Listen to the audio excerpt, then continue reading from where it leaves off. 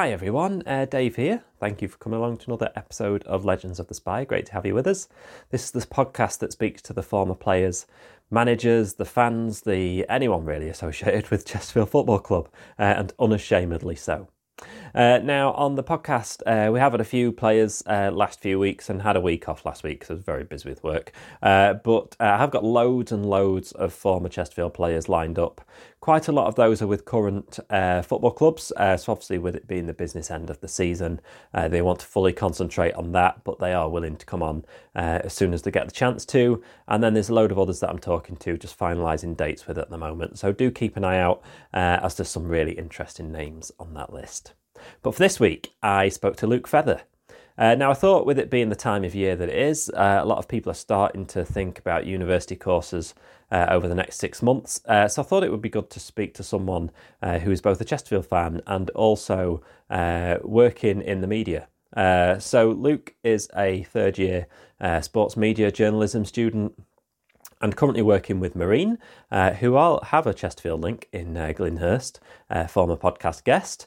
And it's really interesting having a chat with him about interviewing managers, writing match reports, commentary, things like that, and all of his studies. We also had a good chat about Chesterfield as well, obviously, and his era of when he became a Chesterfield fan, and most notably that John Sheridan, Paul Cook title-winning seasons. As always, we are at Spy Legends on Twitter and Instagram and Legends of the Spy on Facebook. So if you do walk past a former Chesterfield player while walking a dog, then do let them know that I am after them and wanting to speak to them. But here we are with the latest episode with Luke Feather.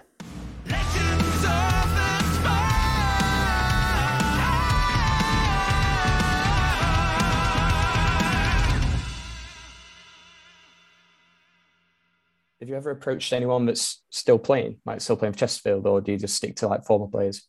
It's weird. I made an unwritten rule when I started that I'd try and do former players, so that in theory their history was with the club was finished. Yeah. Then obviously Paul Cook kind of changed things. I spoke to him 2 weeks before he came back. You have to do a part two. Because then you kind of think, well, already now that podcast is out of date. Yeah. Martin Allen came back with the most Martin Allen response, where it was just a few lines where it said, "Hi Dave, I'd love to, but I can't. Not right now." Martin. And it's I think he put something like, "One day I will tell my story," or something at the end of it. And you just think, very dramatic. It's a bit cryptic. So maybe one day Martin Allen, but it's weird. I whizzed all the way through to 50 and I was like, this is fine. But now I'm at 50. It's it's getting harder and harder. And yeah. Think, can I get to 100? Might be able to, but I don't know. Yeah. We'll see. So then it'll just have to turn into something else, I suppose. Yeah. But anyway, on to the main topic of conversation. So I thought it'd be good just to have a chat about, because you're again studying sports journalism, aren't you? So what year are you in at the moment? I'm in my final year, third year. Okay. And you're working with Marine, aren't you, at the moment? Is that right? Yeah, I've started there, I think it was June or July last year. The head of my course sent an email around and just said, Marine FC are looking for a new sort of media officer. They've always had a bit of connection, my uni and Marine, sort of third year students. They always they always ask them first. And so on the email, it just said, you've been shortlisted. If you're interested, then let me know and we'll sort an interview out. So I did the interview, and then a couple of days later, got a call, and it's me and George, another guy in my course. We sort of split it between us. So what do you have to do, as an application do you have to show them any work or anything like that? It was more, for Marine, it was more just, because they have got that connection with my uni, they just sort of trust when they shortlist people. So I didn't have to do an application as such as I had an interview. It was about 10-15 minutes, just over Zoom, where I think the sort of foundations of it were, what can you sort of, what do you see as your strengths in terms of journalism or sports media? And at the time, they were very big on trying to push season ticket sales as well, because there's a lot of new people watching Marine because of the FA Cup run against, played Tottenham. So they were very big on trying to push season tickets. So they were saying, oh, what sort of promotional deals could you think of to try and boost season tickets? What sort of match day experience things do you think you can add to Marine? So I basically just pitched him a few ideas, and it was quite relaxed, to be fair. I think it was more just sort of, seeing if I'd be a good fit and how dedicated I would be. Not dedicated, what's the word? Sort of enthusiastic. Yeah, I was towards it, and I just sort of said to him, look, I'd love to do it. It's something that I've always wanted to do, to work for a football club. And luckily, a couple of days later, they got back to me and offered it to me. It's kind of a big time as well, isn't it, for non-league clubs? Because obviously during that lockdown period, everyone kind of rediscovered the love for like live football, didn't they? And with things like VAR and stuff like that, some people have turned away from kind of higher Premier League football, haven't they? And have gone to something a bit more grassroots. It feels like it's got a bit of a renaissance at the moment. Yeah, definitely. Especially with Marine, like with where it is. Obviously, there's the two big clubs in the area, Liverpool and Everton. So, Premier League, VAR, everything that comes with that.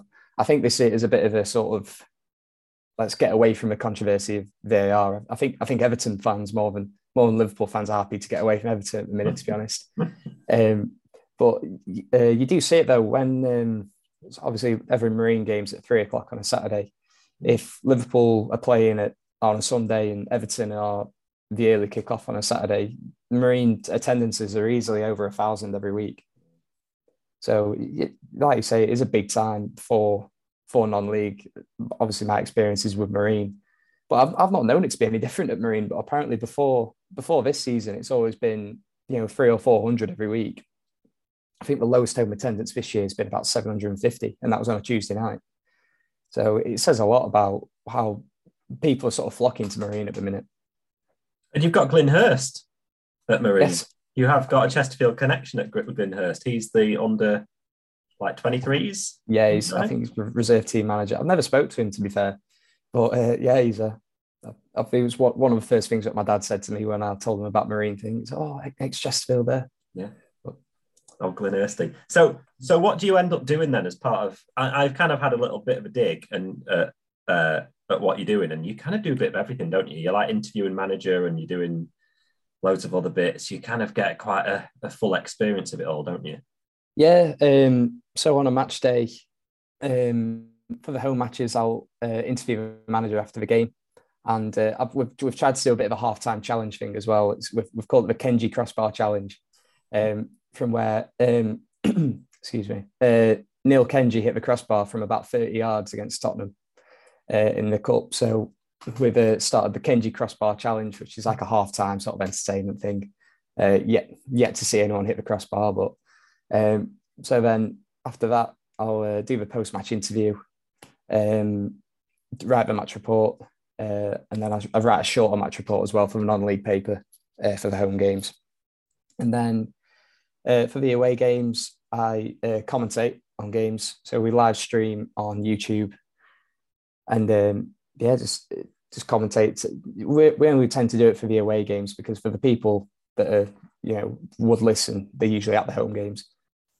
So yeah, that's basically what I do. I've done a bit of social media for them as well when George hasn't been there. So a bit of Twitter commentary and sort of running the Instagram and stuff.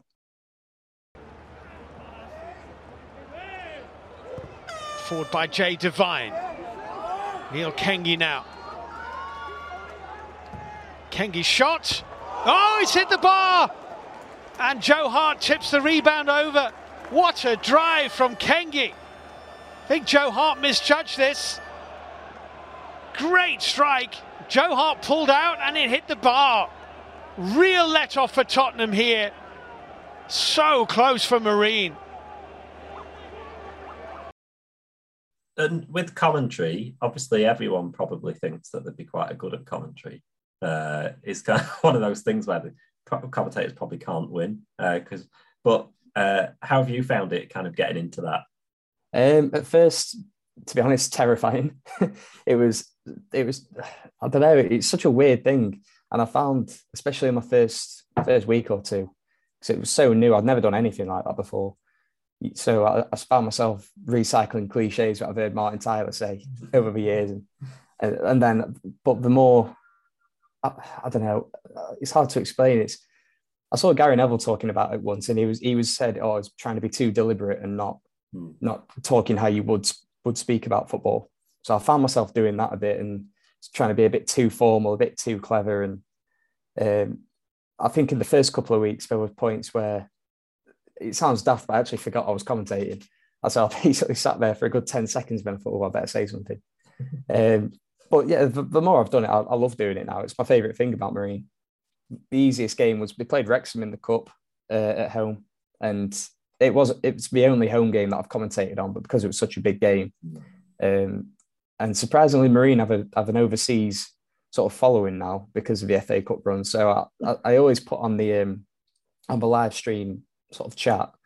They would say, "Oh, let me know where you're listening from," or pop a comment in the comment section, and suddenly you've got Chinese characters coming up, Russian coming up, and hello from Milan, and I couldn't believe it. But yeah, that was a fun one to commentate on, because I actually recognised some of the players, like Paul Mullin was playing that day, and a few other big Wrexham players. Yeah. And how do you find the pre and post match interviews then? Because I imagine sometimes they can be quite difficult if you've had a bit of a tonking.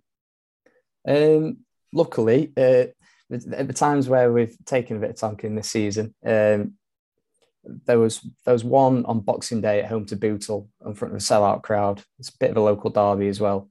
Got beat 3-0. Luckily, that was on Boxing Day, so I wasn't there for that one. I was back home over Christmas. But yeah, for some of them, it's harder. It's obviously harder after a loss or a disappointing draw, for example.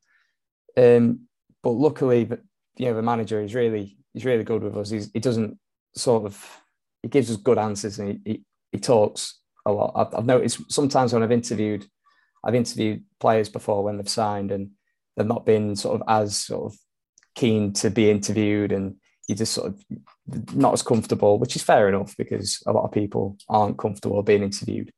But with the manager, he's really good with us, really, and obviously it's easier after a win, but yeah, you sort of have to push through it, really. Are there sometimes questions that you'd really like to ask that you think, "Oh, I bet that probably shouldn't"? Or do you get free rein? Yeah, definitely. It's for ones where I don't know. Sometimes when you watch a match and you think, "Oh, why has the manager done that?" Or I would have done this, but then you sort of think, "Well, I'm not the manager. I haven't done any coaching badges. I'm not gonna start questioning the manager, obviously, because I don't want him to start being cold with me." So it's just about how you phrase things, really. It's just sort of, "Oh, what did you think of so and so?" Or rather than why did you make that decision? Or they're the sort of things that I wouldn't ask, really. I wouldn't start questioning decisions, but everything else, it's just sort of a free game, really. Yeah. So how is it then with the rest? So with the rest of the students on your course, then do you all, when you get to kind of third year, I suppose you start to get an idea of what part of media you'd like to go in, don't you? So how have you found it with everyone else? Does everyone start, "Well, I want to be a commentator now. I prefer to do social media stuff. Whatever." I think, to be honest, with the way our course has gone, because our course has always been big on giving us a bit of everything and trying to make everyone really sort of well-rounded. I don't think, as far as I know anyway, I don't think anyone's really set on, "Oh, I want to be a broadcast." That's the main one, a broadcast or sort of newsy type of reporting. The people that know that they want to go into TV and radio sort of know. The people that want to try a bit of everything, such as myself, you sort of, I don't know, sort of trying to keep all your options open, really. But to be honest, I'm at this stage, I'm not closing any doors. I don't want to say I want to go into radio, I want to be a commentator, I want to work for a newspaper, because I just don't know, really. I want to try it all, see what sticks. Like a lot of non-league clubs, quite high up non-league clubs, and probably a lot of football league clubs as well. They take a lot of students, don't they? It's an odd, isn't it? Because it's such a huge part of a club. Yeah, well, I suppose that especially at non-league clubs, I mean, it's not like I do everything. It's not all the responsibilities on me. That there's a head of media who sort of oversees everything. But we are given pretty much free rein to write match reports how we want, interview how we want, and the commentary was something that the previous media officer, he did it a couple of times during the FA Cup run, because obviously there was no fans in the stadium as well. So it sort of was born out of that, and I basically just said that I'd carry it on. But yeah, I don't know. I think with football clubs, they're happy to give experience. They're happy to help, from my experience anyway. Yeah. I've done a few bits for Everton as well this season for their women's team and for their under-23s. And again, that was because they contacted the uni and basically said, have you got any students that you think would be up for it? So yeah, it is surprising, but it's good, I think. And you still get time to just watch football socially, because obviously a lot of your work takes place at the same time as all the other matches are on, doesn't it? Yeah, well, that's the one downfall. I've hardly been to a Chesterfield game this season, to be completely honest, because obviously they're on at the same time as Marine, and I'm 60 miles away. Yeah, the early kickoff. If we're going to an away game, we'll watch the early kickoff on the bus, or the tea time game when you're coming back, because I travel with the team to the away matches, so it'll just be on the TV on the bus or whatever. And then Sundays. But yeah, it's pretty much just been Marine this season. I've watched Marine more than anyone else, and couldn't really tell you much about anyone else at the minute. I don't know. I think if I was to interview more Chesterfield players, I'd be a little bit starstruck at first, because you do sort of idolise them to a degree. I think it was a little bit easier starting at Marine because I didn't really know a lot about the club. So I just sort of, my first experiences with them was just reporting on them and then interviewing a couple of them and just that sort of thing, and just sort of being around them. Really, it's just a bit more sort of normal. But if I was to talk to Drew Talbot or whoever, it would be a bit more like, oh, you're my favourite player growing up, and now I'm talking to you. Yeah, that was a lovely guy, Drew. And the only player I found intimidating, and not in a bad way, was Nicky Law, because he's still really like intense, and you get this like. But I remember when David Reeves agreed to come on, who I really loved growing up. When he came on the screen, I was a bit like, it's David Reeves. It is a bit. And when Paul Cook rang me up, the whole story of how the Paul Cook thing happened was that I got a premium LinkedIn account, which is like 50 quid a month. It's quite expensive for LinkedIn Premium, but on there you can then find anyone that has got a LinkedIn. And I found Paul Cook was on there on LinkedIn, but I think he's still like Portsmouth manager on LinkedIn. He's not updated it forever. So I thought, he's probably not using it. So I just sent a private message on, and then I was sat on the sofa one day and my phone rang and I picked it up and he went, "Oh, it's Paul Cook," like that. And I was like, I'm sorry, who? And he went, "It's Paul Cook." And I was like, "Oh, crikey." And he was just like, "Yeah, of course I'll go on the podcast." And I was like, "Okay." Good result, that. Yeah. I was like, after he said that, I just went to my wife like, "How is Paul Cook on the phone?" And even my wife, who was not a Chesterfield fan really in the slightest, was a bit like, "Paul, what, the Paul Cook?" So it is weird when you get those people that ring you up. Anyway, speaking as we're talking about, I'm sorry, go for it. You were saying something.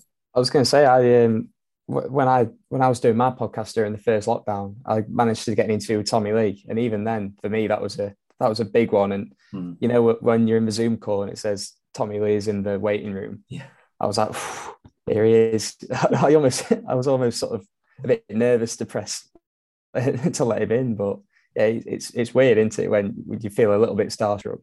Yeah, it is. But it's funny, you've got a lot of those players that are really like Tommy Lee and Drew Talbot and Sam Morsey and people like that, they're like quite quickly replying. They're like, yeah, of course I will. You know, it's feels like there's a lot of footballers that, especially ones that have played quite a lot of games for Chesterfield, feel like they have a bit of a duty. I don't know if they really enjoy doing it. I'm sure some of them really do, but I think some of them feel like, oh yeah, of course it's my duty to like give up some time and do it, which is completely lovely. It is, yeah. And yeah, it's interesting when they're like Tommy Lee and Drew Talbot and that, they were so upfront about injuries and stuff like that you just think, wow, it's yes, some people, as soon as they're like 20 minutes in, start to open up about things that have happened in the career. And you're like, wow, it's actually not as an amazing career as you think it could be when you're growing up and you're like, I want to be a footballer. Anyway, so shall we go on to Chesterfield? So you are on the podcast because you are a Chesterfield fan. So are you born and bred Chesterfield? I am, yeah. So I don't ask how old you are, but when is your era? When is your Chesterfield era kind of growing? Well, I to be honest, I only really started watching Chesterfield when I was about 9 or 10 years old, which for some people seems a bit late, but it's just when it was. Yeah, I went to a few games at Saltergate here and there, but my first when I first started like really watching Chesterfield and being into it was the first season at the new ground. So I mentioned him a minute ago, but my favourite players at the time were like players like Drew Talbot and obviously Jack Lester, Craig Davis and Danny Whitaker, Tommy Lee, obviously those sorts of players. And pretty much ever since, just been, obsessed like most people are when they first get into a club. Yeah. So about 2010 was when we moved into the new stadium, weren't it? So it was about 12 years now, yeah. Yeah. And it was a great season to become fully invested in it. You had a whole Just Bounce thing happening, and you obviously had the rise in attendances and spanking new ground and stuff like that. And we won the league that season. one of the main things that sticks with me is when obviously we were pretty much winning most games that year, had a brilliant season, won the league. I just remember my dad saying to me at the time, "Oh, don't get used to this. This isn't what being a Chesterfield fan is. There'll be a lot more ups and downs." And unfortunately, he was right. Yeah. Yeah, we're a good fan base, really, in tempering our excitement. Because you do find that one good season comes along and then you'll have another 10 mediocre to bad ones. But I suppose that's how it goes. So what were your kind of standout games then? Because there's always those ones that people pick out from that season. There's like Rotherham and the Crew 5-5 and stuff like that. The first game I remember was Cheltenham at home. I think we won 3-0. Talbot scored the first goal and Davis scored the second and the third. And that's sort of when Talbot sort of became my favourite player, because it was the first goal that I really remember seeing. And then, I'm lucky it was Talbot and not someone that left after a couple of years or something. But yeah, like you say, the Crew game, the Rotherham game, even the Bury game at home, but for a different reason, because I think we lost, was it 2-1 or 3-2? I think we lost 3-2. And, we were sort of going with Bury for the title. And that game, we'd already got promoted, but it was sort of, you want the title, don't you, when you're in that position? Yeah. And I just remember losing that game and just being a bit deflated when we left. And obviously went on to win the title anyway. But yeah, those are the games that really stand out for me that season. Chesterfield were still unbeaten in the league but had dropped out of the top 3. If they wanted to prove their promotion credentials, then Drew Talbot's opener did just that.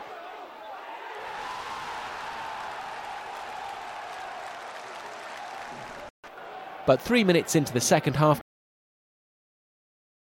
came the second goal. More positive running from Talbot, the unintentional tee-up from Morgan and an emphatic finish from Davis. The points were safe soon after. Morgan's quickly taken free kick into Davis, and the third matched the game's first for quality. And how does that, because then obviously you experienced Paul Cook title winning season. What was it, like 3 years later or something? So how would you compare the two? I think the Paul Cook season was, I always think of that as my favourite season, because I think, that it went on such a good run and we played such good football that season. When you look at the players that we had in that year, it's ridiculous to think that we're in League Two with some of the players that we had. Sam Morsey, I know we've mentioned him a few times already, but Sam Morsey, Tommy Lee, Evo and Cooper and Hurd, then Gary Roberts, obviously, and players like that. I think that was probably that, and the season after when we got the playoffs in League One. I think there's just the football that we saw over those couple of years was just unmatched. In the Sheridan title win, it was different, but not worse or better, but just different in terms of, I think, well, the strikers were more prolific in that year for a start. I think Davis did he win the Golden Boot with about 25, 26 goals? Jack Lester chipped in with about 15 or 16. Dean Smalley as well chipped in with a few. So, but I always, when you compare that to the Paul Cook team, maybe we didn't have a really prolific striker that season. I think Doyle got about 11 or 12 in the league. And Gary Roberts was chipping in with quite a few as well. So the goals were a bit more spread out, but I think the football overall was probably more enjoyable, more entertaining under Cookie. Which team would win in a versus Sheridan versus Cook team? I've thought about this a fair bit, and that's why I ended up doing that pack of top trumps ages ago, because I was just like, which team is better? Because I always found that, kind of looking back, I think that the Sheridan team in isolation was probably the most exciting season I've seen, but the Cook team was probably the best footballing team. So in a head-to-head, who would win?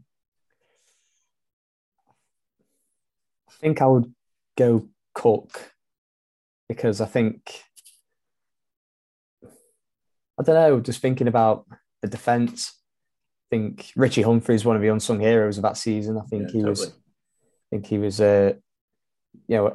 an experienced head in that team, did a great job at left back, and then the midfield. I think that team would slightly win the midfield battle over, it was Allett and Whittaker. Again, not a bad midfield by any stretch, but I just think Morsey and Ryan I think it would come down to the midfield, and I think Cook's team would win, yeah. Yeah. Tough though, because you've got that strike force. I know. Leicester, they put goals past any team. It's tough to. It'd probably end 0-0 because Tommy Lee's in net for both teams. So you ended up doing a little while back, wasn't it? You did the post Saltergate 11 vote on Twitter, of which when I saw that you started doing it, I was like, oh, getting yourself in a whole heap of trouble here. I know. So what did the team end up as? Can you remember? Yes, because I've started writing the piece for it today. So obviously Tommy Lee in goal. As soon as I put that one out, I thought I've got to put four options, but obviously there's only going to be one winner. I think he ended up with about 95% of the votes. So it was Tommy Lee, Drew Talbot, Everett and Cooper at centre back, Dan Jones, who's at right mid, Jay O'Shea, which was a bit of an edgy one because he wasn't always a right midfielder, but I didn't know where else to put him, and I ran out of other right midfielders, to be honest. Centre mid was Morsey and Ryan, left mid Roberts, then Shimanga and Lester up top. So it was quite. So Shimanga beat Doyle. Yep, it's interesting. I know. To be fair, I think that was a tough one. I think the names, I can't remember which four I put together. I might have put Lester and Doyle in the same one. But I think Kabongo beat Craig Davis, which was obviously, I thought he'd win, to be honest. I think he's the best natural striker that I've seen at Chesterfield. Dean Smalley was in there as well. And I can't remember whether Lee Novak got a shout. He's one of my favourite loan players, which is always dangerous because you never want to love a lone player because you're never not going to stay. Love a lone player. Sammy Clingan, Jamal Campbell-Rice, Daniel Johnson, Jamie O'Hara, Sid Nelson, Martin Fulop. Had some good loan players over the years. Yeah, I was looking at the Johnson Spate Trophy the final team that we played at Wembley, and Frank Musa was in midfield, and it just sparked a little memory of how good he was when he was on loan. But I don't think he played that many games for us, but he was a good player. So, but yeah, I was surprised with a couple of the choices, to be honest. I thought that Sam Clucas might have edged it at left mid. I thought Tendai might have edged it at right mid. Tendai and Talbot was a bit of a weird one because obviously they could both really qualify for right back and right midfield. Yeah. So I always said, as I was doing it, that whoever didn't win at right back was going to be put in at right midfield as well. So I sort of expected them both to be in the team. But then Jay O'Shea won and it all went out the window, really. Yeah, it's interesting because even in a decade or two where success was, a really huge success, but kind of felt at a minimum, certainly like last decade. It's interesting. You can still end up with a good solid 20 players that are right up there as some of the best players that people will have seen. Yeah, well, I think we touched on it a little bit, but when I first started sort of getting into Chesterfield, I think it's one of the most successful periods in the club's history. 2 league titles, Johnson Spate Trophy win, lost another final, League One playoffs. Picked a good time really, and then so obviously naturally there's going to be some good players in there, and I think Tommy Lee was around for about 9 years and played over 300 games. Players like Drew Talbot, I know he had his injuries, but he was brilliant there for 7 or 8 years, I think. And Jack Lester speaks for himself, 6 or 7 years at Chesterfield, and then look at some of the players that maybe didn't spend a long time at Chesterfield, but they've gone on to the Premier League, like Liam Cooper, Sam Clucas. So yeah, there's been some good players over the last 10 years. It's been good, really. Danny Jones on that left foot, lays it off to Morsey. In for Roberts, the little flick over the top of Clucas! And Sam Clucas gives Chesterfield the equaliser. It was a well-worked goal in the end by the Spireites. Sam Clucas gets his second goal of the season. And going on to current Chesterfield team then. So if you were to do your poll again in 10 years' time, which players in the current Chesterfield team do you think would be options in a Twitter poll? I think I did put Lawrence Maguire in there because I did try for a lot of the positions. I did try and include a current one. I think I put Alex Whittle in there as well. He's probably the player of the season from what I've heard and from what I've seen. I like Jeff King. I think he may over Talbot. I don't know. Probably not over Talbot, but he deserves a mention. Obviously, Kabongo has already made the team. But he could, if he's here next season and he can keep scoring goals when he's back from injury, then I'm sure he'll just solidify his place in the team. I really like Jack Clark as well. When he's it's easy to sort of forget because I don't think he's played since December. But he's a tricky player. I think he did really well when he first came in, especially, and scored a few goals when he was on loan. Been in and out of the team, but I think he could be in with a shout. And if Chesterfield do go on to have a successful end to the season, will you get to see some of it? Because I assume some of the league a bit further down from Chesterfield is ending relatively soon, isn't it? Yep. Marine have got 3 more, at least 4 more games because we're in the playoffs, probably not going to win the league. There's 3 more normal league games to play. Then if they get to the playoff final, that's on the 30th of April. I'm booked in for Torquay on the 7th. And then, I'll try and get some more games after that. I can't remember the fixtures off the top of my head, but I'm booked in for Torquay. That's my next game as far as I know. So as we get into end of season, and you'll obviously be ending a course, ending your degree soon. So what's the plan?